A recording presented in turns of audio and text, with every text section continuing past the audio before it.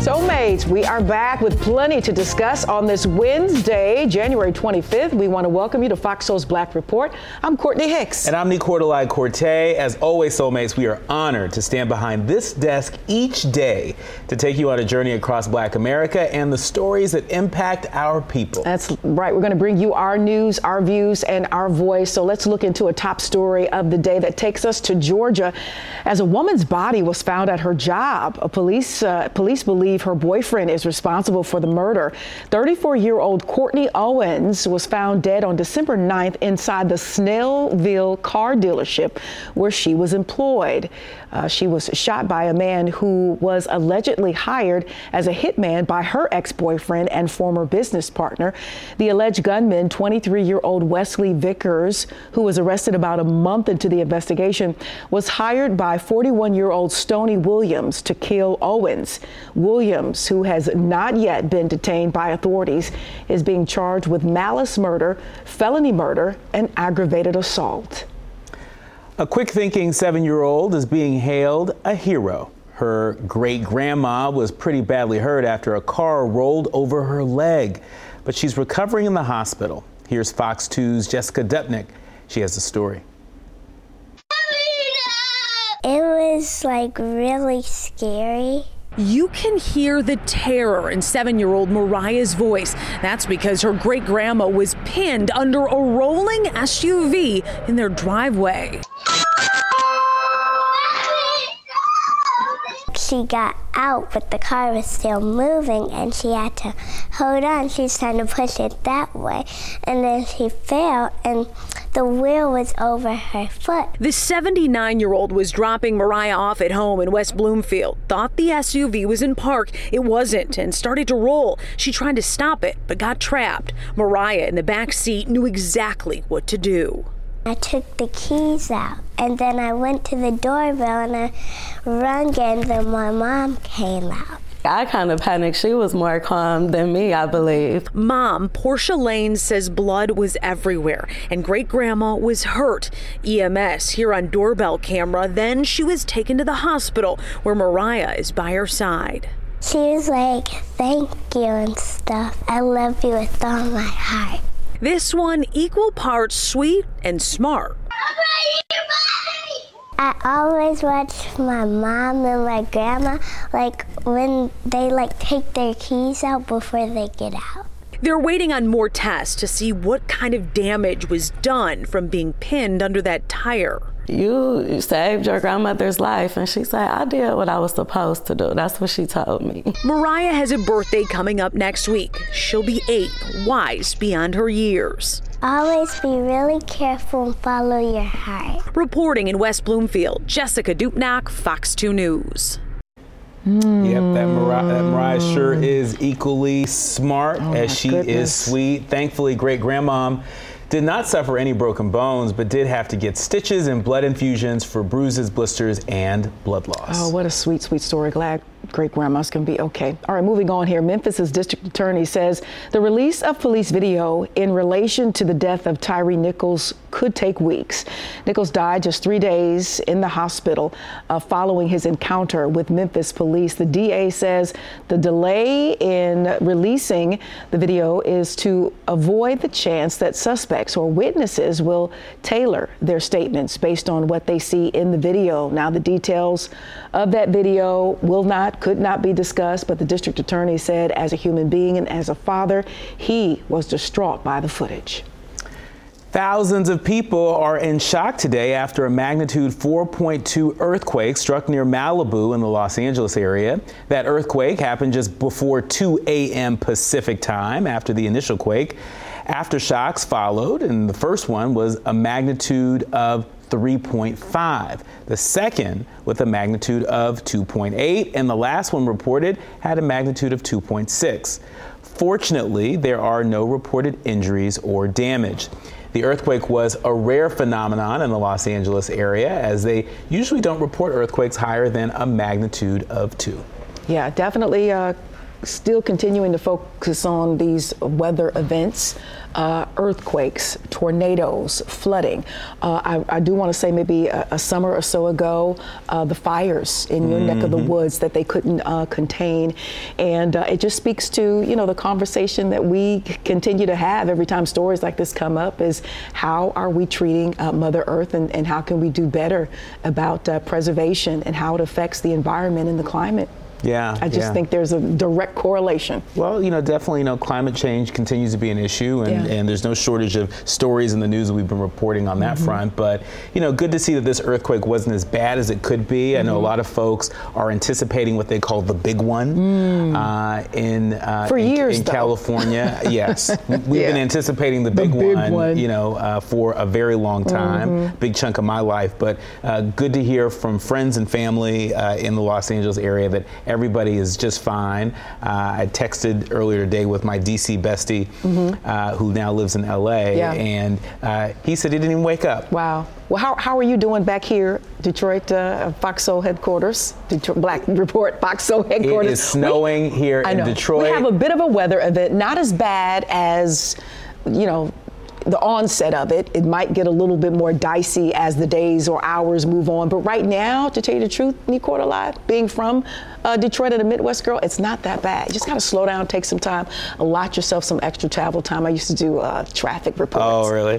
Yeah, slow down. Well, listen, I have a confession. Yes. I have never used a scraper, a snow scraper, baby, in my entire life. Even living in DC, I never used a snow scraper. You're going to learn today. Check out our social media because I'm going to be using a snow scraper, and Courtney's going to go out to the parking lot and teach me how to do it right. I sure will. I care.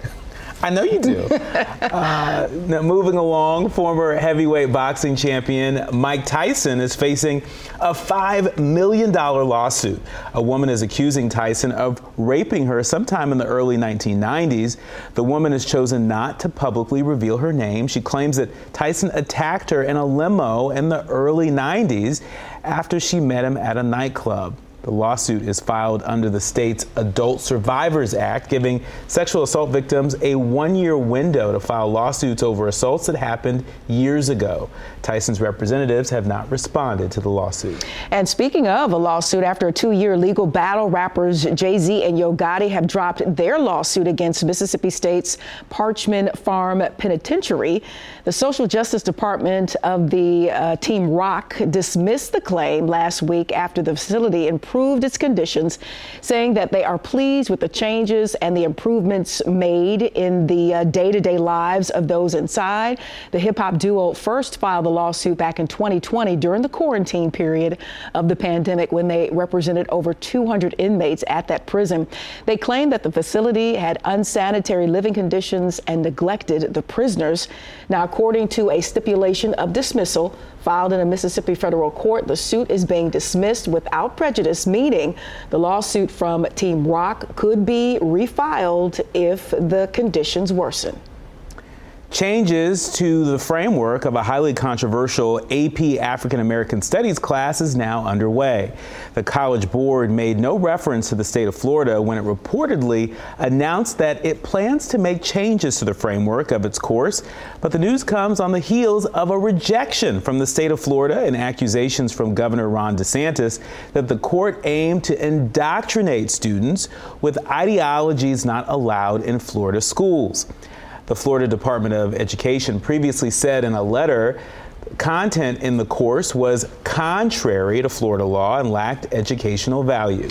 And as you can imagine, soulmates, all eyes are fiercely still focused on Florida as the governor is now being sued over the banning of the high school AP class. Attorney Ben Crump says he plans to file the lawsuit because Governor Ron DeSantis rejected the AP African American Studies course.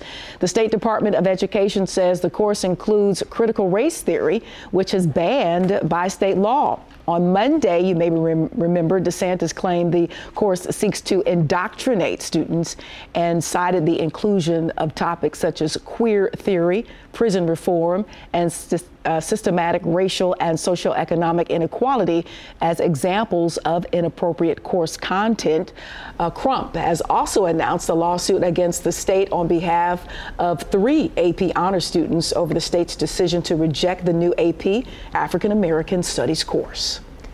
Meanwhile, there's one professor in Florida who says he won't allow Black history to be whitewashed.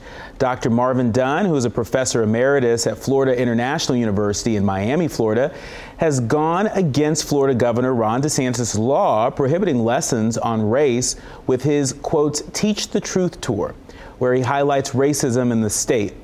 Dunn is one of 8 plaintiffs in the case against DeSantis. Stop Wrong to Our Kids and Employees Act. The professor has been sponsoring his Black History Tour through his Miami charity to take students to historic sites spotlighting Florida's history with racism. All right, so continuing with this discussion, there's a bill that would limit certain teachings on race in public schools and allow parents to challenge educational materials.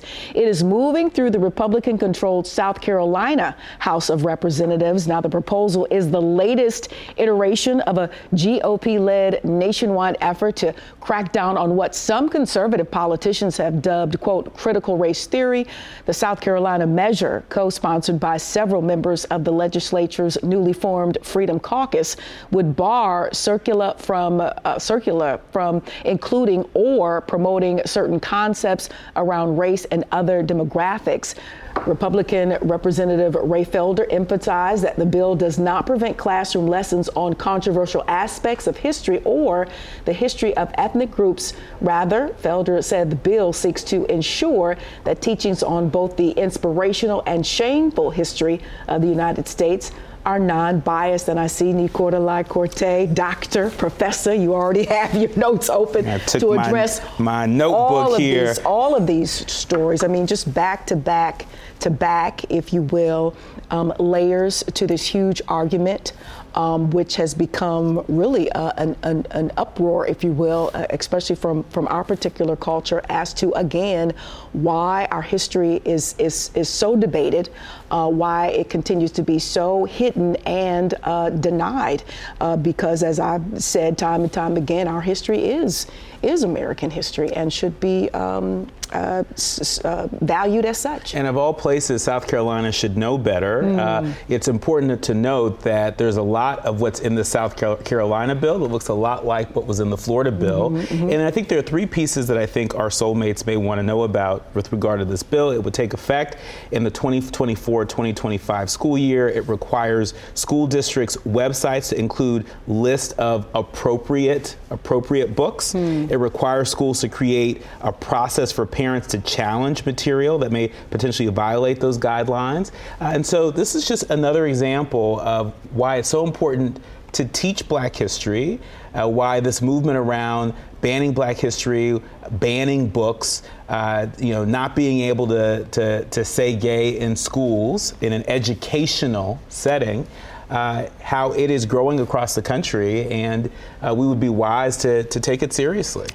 Nothing to add to that, except for the fact that who is the who to set the standards? Who is the who to say what books, are appropriate or not? I have a problem with that as well. Yeah. Who is this who? Yeah, and a lot of the books that are being banned are books by Black authors. Toni Morrison's Beloved is being, banned in schools. George P. Johnson's, All Boys Aren't Blue book is one of the most banned books across the country. And so, this is not just happening in Florida or South Carolina. It's happening everywhere, and we're going to continue to keep our eye on it. Yes, we will. Moving along, the city of South Fulton is taking on the problem of youth gun violence. Just last week, a 17-year-old was shot in the head while taking out the trash. Now, city leaders are rolling out a new initiative to keep kids out of trouble. Our colleagues at Good Day Atlanta have the story. People just have too much access to guns in our community. It's been a heartbreaking and all too familiar problem. Young people taking part in and being victimized by gun violence. Just last week in the city of South Fulton, 17-year-old Maquavius Blanchard was shot in the back of the head while taking out the trash. Tuesday night, McQuavius's mom pleaded with South Fulton leaders for more safety measures and patrols along Old National Highway near the complex where he was shot. My son could just go there and to take out some trash and that happens to him. I can imagine the fear that those people live in on a daily basis. South Fulton police say they were in the middle of a multi-day crime suppression detail at the time, arresting more than a dozen people for trying to break into cars, drugs, and illegal gun possession. The citizens that live there, they ask us to keep a close watch on that community because there have been some things in the past. Cracking down on crime is just one way city leaders are attacking the problem. We're going to have an opportunity fair where a lot of local nonprofits and jobs that are hiring young people, mentoring young people, and offering internships will be here. The city's also partnering with rapper Young Dro to help get out the message. There's solutions involved in the conversation, and I do want to give the kids a chance to speak to us being the OGs and the big homies, and I feel like we should give them a voice. The town hall on youth gun violence is scheduled for tomorrow. Young Dro is also expected to perform a song dedicated to those who've lost their lives to gun violence, including Atlanta rappers Takeoff and Trouble. A Fort Myers woman is behind bars in connection to a theft spree targeting Ulta beauty stores. Now, according to police, 22-year-old Devaja Ford is facing multiple charges of grand theft for stealing over $15,000 worth of cosmetics and fragrances from the stores. Now, according to reports, the thefts occurred between December 15th of 2022 and January 15th of this month. Because of an Ulta beauty policy, deputies weren't called right away. Officers say that during their investigation, they found that Ford was running a Facebook page where she was selling those items for profit. This week, several U.S. representatives led 30 of their House colleagues in introducing H.R. 308, better known as the Rosa Parks Day Act. It's all to designate December 1st as a federal holiday honoring Rosa Parks. On December 1st, 1955, in Montgomery, Alabama, Rosa Parks was arrested for refusing to give up her bus seat to a white passenger. Representative Sewell was an original co-sponsor of the Rosa Parks Day Act in the 117th Congress and is now leading the introduction of the bill in the 118th Congress. While several states have adopted their own holidays honoring Mrs. Parks, there is currently no federal holiday recognizing her contribution to the civil rights movement and to our nation. Courtney, I've got to ask, is this the sort of black history that the folks in Florida and South Carolina want to ban students from learning? I don't know. I think there's been certain figures that have been pinpointed and maybe deemed as safe. There was no issue with learning about, or that I can remember, Rosa Parks, Martin Luther King. You may have gotten a little bit into Malcolm X, Harriet Tubman, and then you get into all of the inventors who laid out inventions that have, of course, changed everyone's lives and enhanced everyone's lives. So I think there's like this certain group that is deemed okay and safe. And once you go beyond that, you start maybe getting into the Garveys and things of that nature that people get scared because it does kind of like it blows up the spot, if you will, in regards to just a holistic thinking and direction as black folks. It taps into the fact that we had different paths to getting to where we wanted to go. There was even, differences in the civil rights movement amongst those folks. So yes and no. Yes, in the sense that, these figures are safe. No, in the sense that there's more to learn, obviously, which is what this whole push is about. Yeah. And I think sometimes, it takes time for some of our historical figures to be deemed safe, in history books, right? And so, I'm sure that there are folks that would push back against somebody like Patrisse Cullors, one of the co-founders of Black Lives Matter, being mentioned in a textbook today. But fast forward, 20, 30, 40 years from now, maybe that might be different, right? Yeah, it's just an ongoing conversation. And I don't think there's a right or wrong. I think it's just predicated on is and what we can agree to. Yeah, as far as our culture is concerned. Up next, keeping account on the homelessness in LA. That's right, what Mayor Karen Bass is doing in hopes to end what she calls a nationwide issue. You're watching Fox Soul's Black Report. We'll be right back.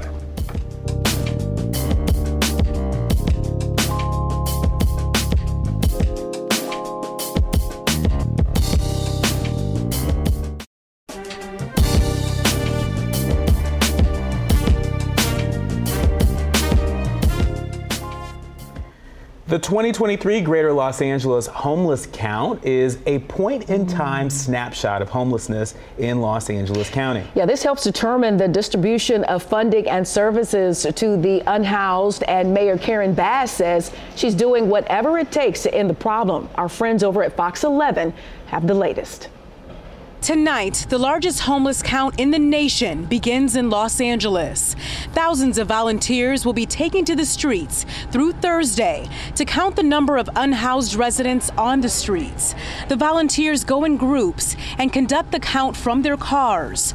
Before the count tonight, there was a press conference with LA City and county leaders. A lot of people are so overwhelmed by the crisis, they don't think that a lot is being done. But there's organizations like LA Family Housing that has been doing this day in and day out.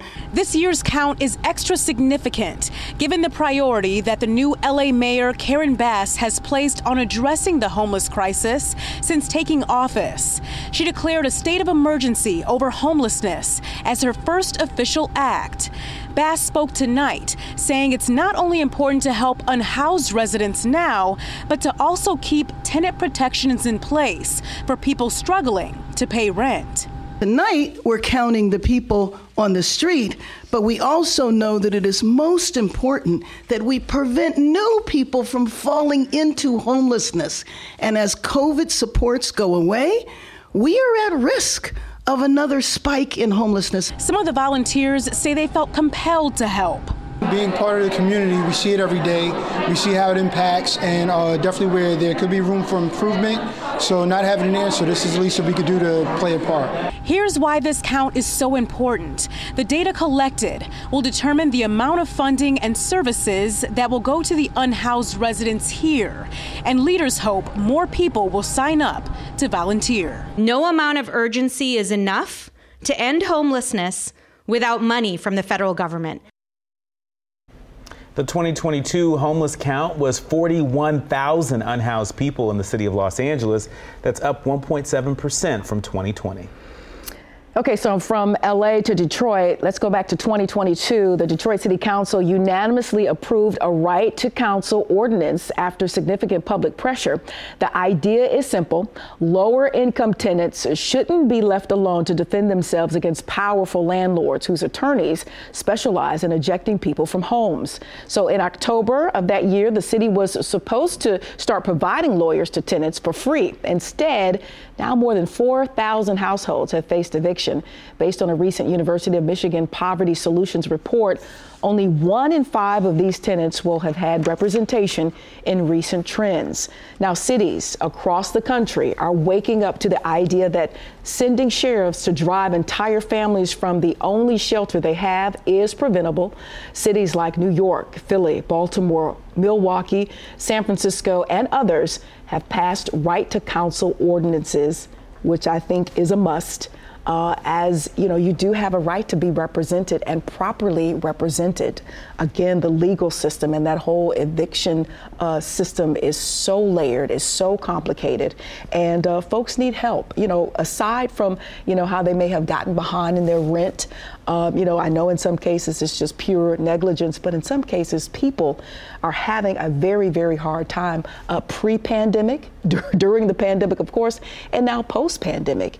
And so, you know, big ups to Detroit for leading the way. It looks like they need to play some catch up, you know, as this program has been mandated, but it looks like they're falling short of making sure these people get this representation. But it's good to see that this whole movement is spreading across major cities in the U.S. And it's important to point out that these last two stories are connected. Mm-hmm. You know, right now in Los Angeles, they're doing a homeless count. Last count, upwards of 40,000 unhoused people on the street. Well, how do you think that happens? Mm-hmm. You know, and what this story in Detroit gives us a clue as mm-hmm. to how it happens. Mm-hmm. There are a lot of people that, for a whole host of reasons, you know, are evicted, you know, without a whole lot of due process. And so it's good to see that the city of Detroit, you know, has created this lifeline, mm-hmm. you know, so that they can be in the business of doing everything they can to keep people in their homes. But now they need to execute. But this is the problem. Like they've fallen a little short. It was a great ordinance to pass. That's right. You know, but right now there are thousands, over 4,000 families, you know, that are on the verge of being evicted because they simply don't have representation. They simply don't have someone, you know, to help them make their case in a court of law. And so, you know, we're going to continue to keep our eye on this, not just in Detroit, but in so many cities across the country. These sorts of ordinances make a material difference in the lives of everyday people. All right, moving right along, we're going to stay in New York City for a moment, Nicola. That's right. In New York City, Mayor Eric Adams, Goldman Sachs, and MasterCard announced this week that they're joining forces to help small business owners get back on their feet by creating a $75 million New York City Small Business Opportunity Fund. Now, this Opportunity Fund comes nearly 3 years after small business owners fought to stay afloat throughout the pandemic. According to the city's official website, Mayor Adams announced during an official press conference that the loan program would give about 1,500 local businesses that meet their requirements a loan up to $250,000 at a market-leading rate of 4%. Now, in order to qualify for a loan, listen up, soulmates, your small business should make less than $5 million annually and is required to be located in New York City. All right, just in case you kind of caught up in the confusion, U.S. health officials want to simplify the recommended COVID-19 vaccine protocol, making it more like the process for an annual flu shot. Now, the FDA is suggesting a single annual shot. The formulation would be selected in June, targeting the most threatening COVID-19 strains. And then people could get a shot in the fall when people begin spending more time indoors and exposure increases. People in the U.S. have been much less likely to get an updated COVID-19 booster shot compared to widespread uptake of the primary vaccine series. In its proposal, the FDA indicated it hoped a single annual shot would overcome challenges created by the complexity of the process, both in messaging and administration, attributed to that low booster rate. Spotify is planning to cut about 6% of its employees, or around 600 employees, joining a slew of tech companies from Amazon.com Incorporated to Meta Platforms Incorporated in announcing job cuts to lower costs. Now, Spotify made a massive commitment to podcasting beginning in 2019, spent over $1 billion on acquiring podcast networks, creation software, a hosting service, and the rights to popular shows like The Joe Rogan Experience and Armchair Expert. Shares tumbled last year as investors questioned when they'd begin seeing returns. A Spotify spokesperson told sources most departments will be impacted across the company. Tech companies, including Spotify, added to their headcounts during the pandemic, but were forced to make reductions in response to diminished advertising revenue and a shaky economic outlook. All right, shifting gears here, there's snowfall here in Detroit. We talked about it a little earlier. And while many across the country find the winter to be annoying, it is much welcome and needed by farmers. Fox 2's Veronica Meadows explains how this provides a positive change for crop growers in Metro Detroit and in your community. With this snow and cold, that's what we want to see. This fresh snowfall is a welcome change for Jerry Hebron. She's the executive director of Oakland Avenue Urban Farm, which spans 7 acres on Detroit's north end. The farm may be snow-covered now, but later this year, it will provide fresh vegetables to the community. We support food pantries. We run a farmer's market. We already have people in community who are going to be looking to us for things like kale and collards. And like I said, we already have spinach in the ground. While it's snowing Sunday, overall this season, the mild winter is a concern. That's because Hebron says some crops, like garlic, need a cold winter to flourish later this year. Our fruit trees need to have some frost because we have pears and we have apples and we have peaches. They need a frosting period, a cooling period. Hebron says the cold is also important to kill pests, which they struggled with last year. Aphids were all over the place. We need those eggs to die, and we need the ground to settle and just rest and get ready for us for our planting period. Hebron is hopeful more cold weather is on the way. She says it's too soon to tell if the mild winter so far will impact their crops. For now, it's all about Mother Nature. We work in sync with Mother Nature. The farmers are here growing for all of you, to feed all of you, and we're doing the best that we can do. On Detroit's North End, Veronica Meadows, Fox 2 News. Who knew? Who knew? Who knew that garlic needs a frosty period in order to flourish? Yeah. Who knew that the ground needs to settle? Mm-hmm. I enjoy a nice little prickly pear juice in the summertime. Mm-hmm. And you ain't gonna get no prickly pear juice if you don't have pears, right? You need the frost. Yeah. So, we need the snow. We got the snow today. You're experiencing the snow. But when you think about it, that's environmentally, but when you think about it, in spiritual terms, sometimes, there's a winter season of your life where you need to just lock in and be quiet and be still. And I think if we pay more attention to what the earth does, from season to season, and maybe sort of kind of model our lives after that, maybe we'll find a lot more balance as well. So she's just basically saying, look, the earth is doing what it's supposed to do. Let it be, and you'll be able to enjoy the fruits, of that season after that season is up. So there you go. All right, you got a word. You got a word for us today. Yeah, you got to pay attention. I mean, it's sometimes your winter season of your life is very necessary. Yeah. Take a hint from Mother Earth. Well said. Well said. Yeah, man. Up next, protests are in full effect at Bethune-Cookman. Oh, the young people are raising up, honey. What the students are demanding and how the university is, or maybe isn't, responding. We'll be right back with Fox Soul's Black Report. Okay, you got a word for us.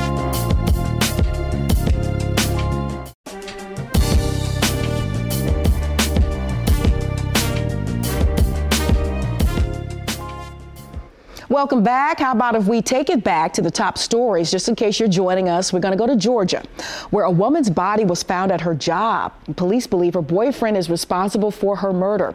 34-year-old Courtney Owens was found dead on December 9th inside the Snellville car dealership where she was employed. She was shot by a man who was allegedly hired as a hitman by her ex-boyfriend and former business partner. The alleged gunman, 23-year-old Wesley Vickers, who was arrested about a month into the investigation, was hired by 41-year-old Stoney Williams, the ex-boyfriend, to kill Owens. Williams, who has not yet been detained by authorities, is being charged with malice murder, felony murder, and aggravated assault. And an 8-year-old girl is being hailed as a hero after saving her great-grandmother who was trapped under a car. Mariah Galloway didn't hesitate when a rolling SUV pinned her great-grandmother down outside their home. Mariah was in the back seat at the time. She kept her cool, and she knew exactly what to do. Thanks to that brave young girl, her great-grandma is recovering. Great ending to that story. All right, thousands of people are in shock after a magnitude 4.2 earthquake struck near Malibu in the Los Angeles area. That earthquake happened just before 2 a.m. Pacific time. After the initial quake, aftershocks followed. The first one was a magnitude of 3.5 and the second with a magnitude of 2.8, and the last one reported had a magnitude of 2.6. That's a rocky start to the morning. Fortunately, there are no reported injuries or damage. The earthquake was a rare phenomenon in the LA area, as they don't usually report earthquakes higher than a magnitude of 2. And lastly, all eyes remain on Florida as the governor is now being sued over the banning of a high school AP class. Attorney Ben Crump says he plans to file the lawsuit because Governor DeSantis rejected the AP African American Studies course. The State Department of Education says the course includes critical race theory, which is banned by state law. Crump has also announced a lawsuit against the state on behalf of 3 AP honors students over the state's decision to reject the new AP African American Studies course. Recorder Live. Thank you, Courtney. Now off to the family of Phi Beta Sigma. That's right. Chris Ray, international president of Phi Beta Sigma Fraternity Incorporated, announces he's running for lieutenant governor of North Carolina. Ray made the announcement at a recent MLK breakfast, stating, quotes, "Today we're at a crossroads of freedom and equality." He said, although there is still hate and discrimination in the world, we can move forward if we come together as a state and as a nation. The National Council of Negro Women, Inc. has announced Siobhan Arlene Bradley will serve as the organization's first president and chief executive officer. The organization also has a board of directors chair, Dr. A. Lewis Keith, who stated, quote, "We are excited to have hired Siobhan as our new president and CEO. She is an extraordinary communicator and her expertise in the areas of public health and social justice is impressive." That's the end of that quote. After 88 years, the organization changed its governance structure to work more efficiently. The council was founded back in 1935 by Dr. Mary McLeod Bethune, an influential educator and activist, and for more than 50 years, the iconic Dr. Dorothy Height was president of NCNW. A historic announcement at Howard University. Pentagon leaders announced yesterday a $90 million contract for research development with the university. The contract makes Howard the first HBCU to serve as a university-affiliated research center and the first to win a contract like this. Howard's new research center will focus on tactical autonomy, and that's central to U.S. security in our changing world. Responsibly used autonomous systems make our military faster, smarter, and stronger. The Air Force and Department of Defense Research Center will focus on tactical autonomy technology for military systems. The Pentagon currently has 14 university-affiliated research centers. All right, so we're going to go back to Bethune-Cookman as students there are protesting the conditions of the campus after a former coach, Ed Reed, brought them to light in a viral rant he posted on his social media account before his job offer to be head coach of the HBCU's football team was rescinded. Fox 35 has the very latest. Outside of Whitehall, students sat quietly in protest. Our protest is not centered around Ed Reed. Our protest is centered around preserving the legacy that Dr. Bethune left for us. They want to improve their lives and the lives of the students to follow them at Bethune-Cookman University. Everybody always regurgitate the phrase, this is the HBCU lifestyle. However, where's the family? Where's the community? Where's the unity? Where's the building of tradition? Students shared this email with Fox 35 sent from interim president Lawrence Drake. He applauds the students for raising their voice and says the school is conducting a complete review of their facilities. They say they have hired CTG Construction to assess, renovate, tear down, or construct new buildings on campus. They hope to have these repairs done by next school year, although the students say they've heard this all before. We would like to see these same claims that he's making in person, in real time. If you're saying that you're walking around campus, where are you today? NFL Hall of Famer Ed Reed was in the running for the head coaching job when he made comments criticizing the school's facilities. The students who shared images of mold growing on the walls, ceilings, and bedding felt he was right.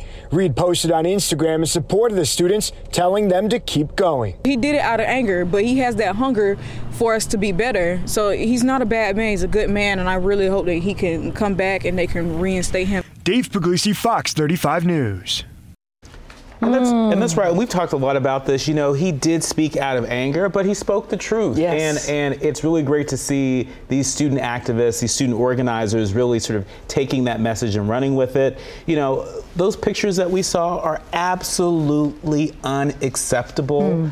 And, you know, and very dangerous. I'm sure the leadership of the university didn't appreciate being called out like that. But stuff like that does need to be called out. That is unacceptable. You got mold growing on bed sheets and on students' clothes. We can do better than that. I think the young woman was absolutely right. We can do better by the legacy of Mary McLeod Bethune, Dr. Bethune. And why do we have to get to a point where it has to be called out? where we are already on, way left with the situation. No different from how the young people had to raise up at Howard, well respected, the Mecca, and their living conditions. I hope, some of that 90 million is some coins left, and they can make sure that that dormitory situation is still being addressed. But back here to Bethune-Cookman, when that young lady says, we've heard this before, and no one in authority, or no one who's been appointed or elected or whatever the case may be, there's no checks and balances. As these young people have been promised, these new conditions, school year after school year, and nothing is being done. Ed Reed might have went about it the wrong way, but he was absolutely correct in what he was feeling and what he was seeing. And for that, I get it. It may be time for the alumni to start giving restricted funds that go straight to housing at these HBCUs across the board. Yeah, still ahead. One popular music group is saying goodbye, you don't say. That's right. We'll tell you which group is having a final tour in a new documentary. You're watching Fox Soul's Black Report.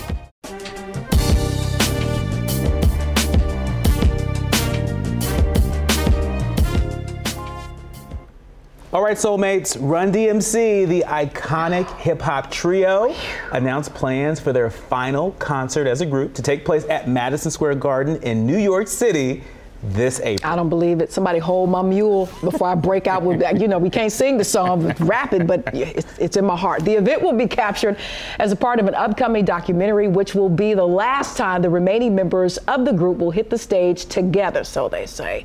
Daryl DMC McDaniels made the announcement during an interview with Rock the Bells, adding that their decision is definite. The final concert will also feature performances from their peers and predecessors, including Ice-T and the Wu-Tang Clan. DMC says the documentary is open to being sold to the highest bidder, and tickets to the show will be open to the public. I can't take it. It's all right. It's all right. Just hold your mule. Just hold it. Hold your mule. Don't do me, Run DMC. Don't do me. Well, from Run DMC to now Angela Bassett made history as the first woman, the first person of color, and a Marvel Studio phenomenon. This Marvel Studio actor has been nominated for an Academy Award for her performance in a comic book adaptation. This is her second Oscar nomination. Her first came 29 years ago for Best Actress in What's Love Got to Do with It? Wakanda Forever failed to earn a Best Picture nomination, but was nominated for costume design, original song, makeup and hairstyling, and visual effects. Bassett is a frontrunner for the supporting actress category for her performance as Queen Ramonda. She is the second oldest black woman to be nominated for an acting Oscar, behind Ruby Dee. Bassett says she used her own grief over Chadwick Boseman's death to bring depth to her role as Ramonda.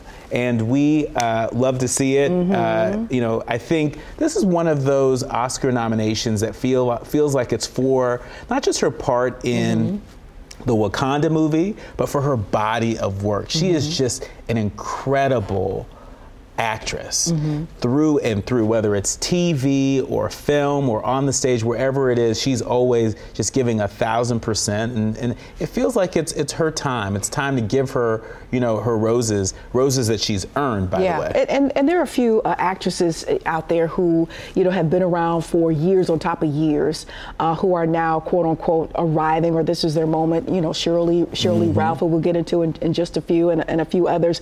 I know folks were a little disappointed with, her name escapes me right now, with the lead actress from Teal not gaining a nomination, and then also Danielle Deadwyler. That's right. Yeah. And then the actress from Woman Warrior, Viola Davis not getting a nomination.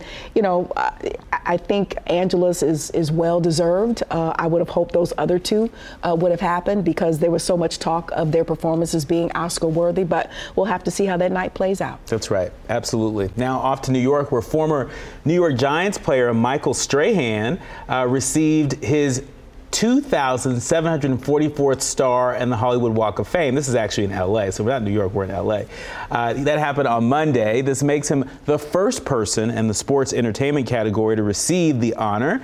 Strahan's star is located at 6918 Hollywood Boulevard in front of the Line store. I know exactly where that is. Okay. Strahan, who is a member of the NFL Hall of Fame, two-time Super Bowl champion and Peabody-winning broadcaster, took to Twitter to thank his supporters and says his purpose is to spread joy and happiness, to enjoy everything that comes your way and to make sure that everyone in your life feels important. I didn't know he won a Peabody. Wow, that's big. Yeah. All right, speaking of the NFL, they announced the pre-game entertainment picks for the biggest night in sports entertainment, surprising lots of fans, including myself. Emmy and Critics' Choice Award winner Shirley Ralph will be among the performers at the pre-game show, singing Lift Every Voice and Sing, also known as the Black National Anthem. Ralph announced the news on her Instagram account, saying, quote, "I'll be singing Lift Every Voice and Sing at Super Bowl 57. See you there." Legendary singer, songwriter, and producer Kenneth Babyface Edmonds, he was shocked too, will also be a part of the pregame entertainment, performing America the Beautiful. He went on to say in his post that he couldn't believe it, and he's going to dedicate some of that performances to family members. I do believe his mom was one of those family members that he talked about. So he was very excited. So I don't know if the Super Bowl people say and hello, and it just blows people away, or if it's kind of down the line and it comes to be and it still shocks you.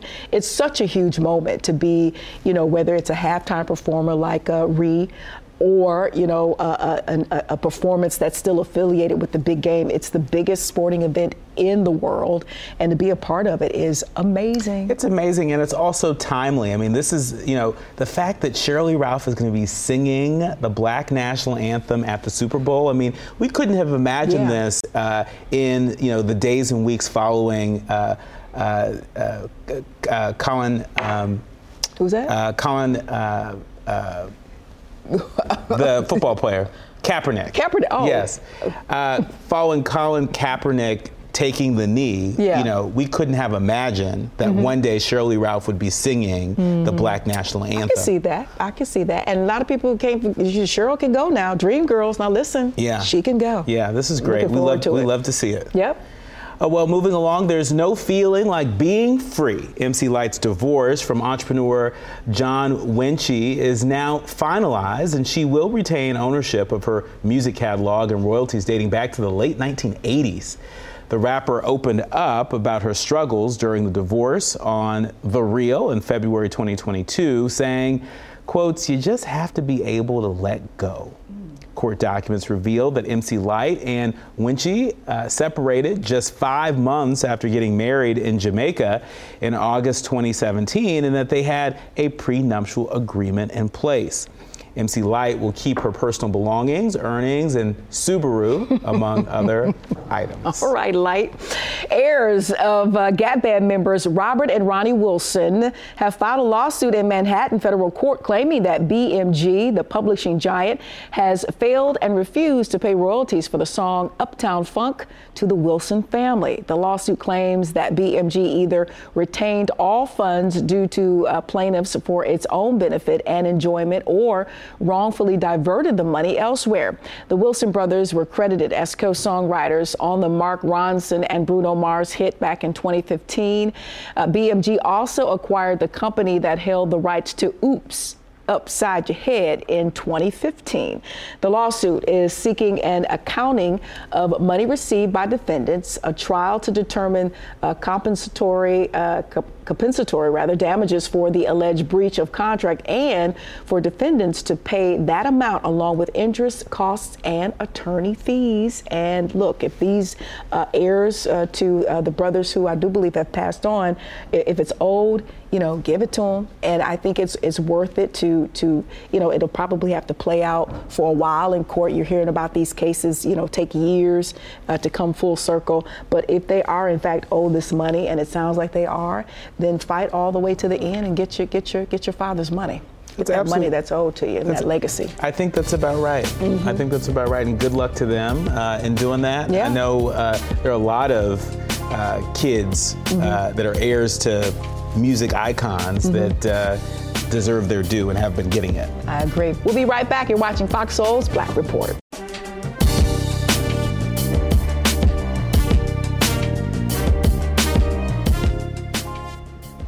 All right, Soulmates, NBA great Michael Jordan launches the hashtag Jordan Year 2023 celebration with an auction for the notorious B.I.G. Air Jordans. Ooh, in honor of what will be seen as the Jordan Year on social media throughout 2023, coupled with the 50th anniversary of hip hop, Air Jordan will hold an auction for one of the 23 pairs of retro Air Jordan 13s designed to commemorate the late rapper Notorious B.I.G.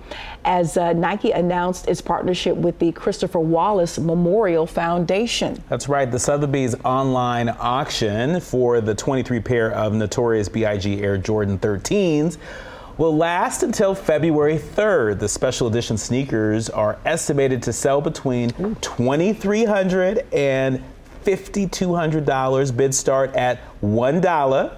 Proceeds from the exclusive partnership will benefit the Christopher Wallace Memorial Foundation. And so, I'll put my bid in for $1. Indeed. This guy here has plenty of dollars. A British mega entrepreneur has announced a $100 million fund for female-funded startup companies. That's right. Stephen Bartlett announced the launch of the Flight Story Fund, dedicated to advancing startup companies and investing in what he calls the next female-founded unicorn. The self-made millionaire is focused on uplifting the next generation of entrepreneurs. The plan for FSF is to invest $1 million to $10 million annually for at least 10 Europe-based early-stage startups. Bartlett is no stranger to the business world. He's been featured on Forbes 30 over 30, that big list there. And he also launched several successful global companies since 2015. He chats and promotes the work he's done on the highly rated podcast, The Diary of a CEO. I'll have to check that out. That's my first time I've seen him before. I just didn't know that was his name. It's good to see folks investing. It is good to see folks. While there's lots of layoffs that we've reported on, I know there's a lot of DEI professionals, where their jobs seem a little bit shaky, but good to see that we're investing in some founders. I'm Nicordelai Corte. And I'm Courtney Hicks. Now that we're wrapping up, I'm going to invest in helping you clear off this snow. Thanks for watching. Stay lifted. Stay lifted, y'all.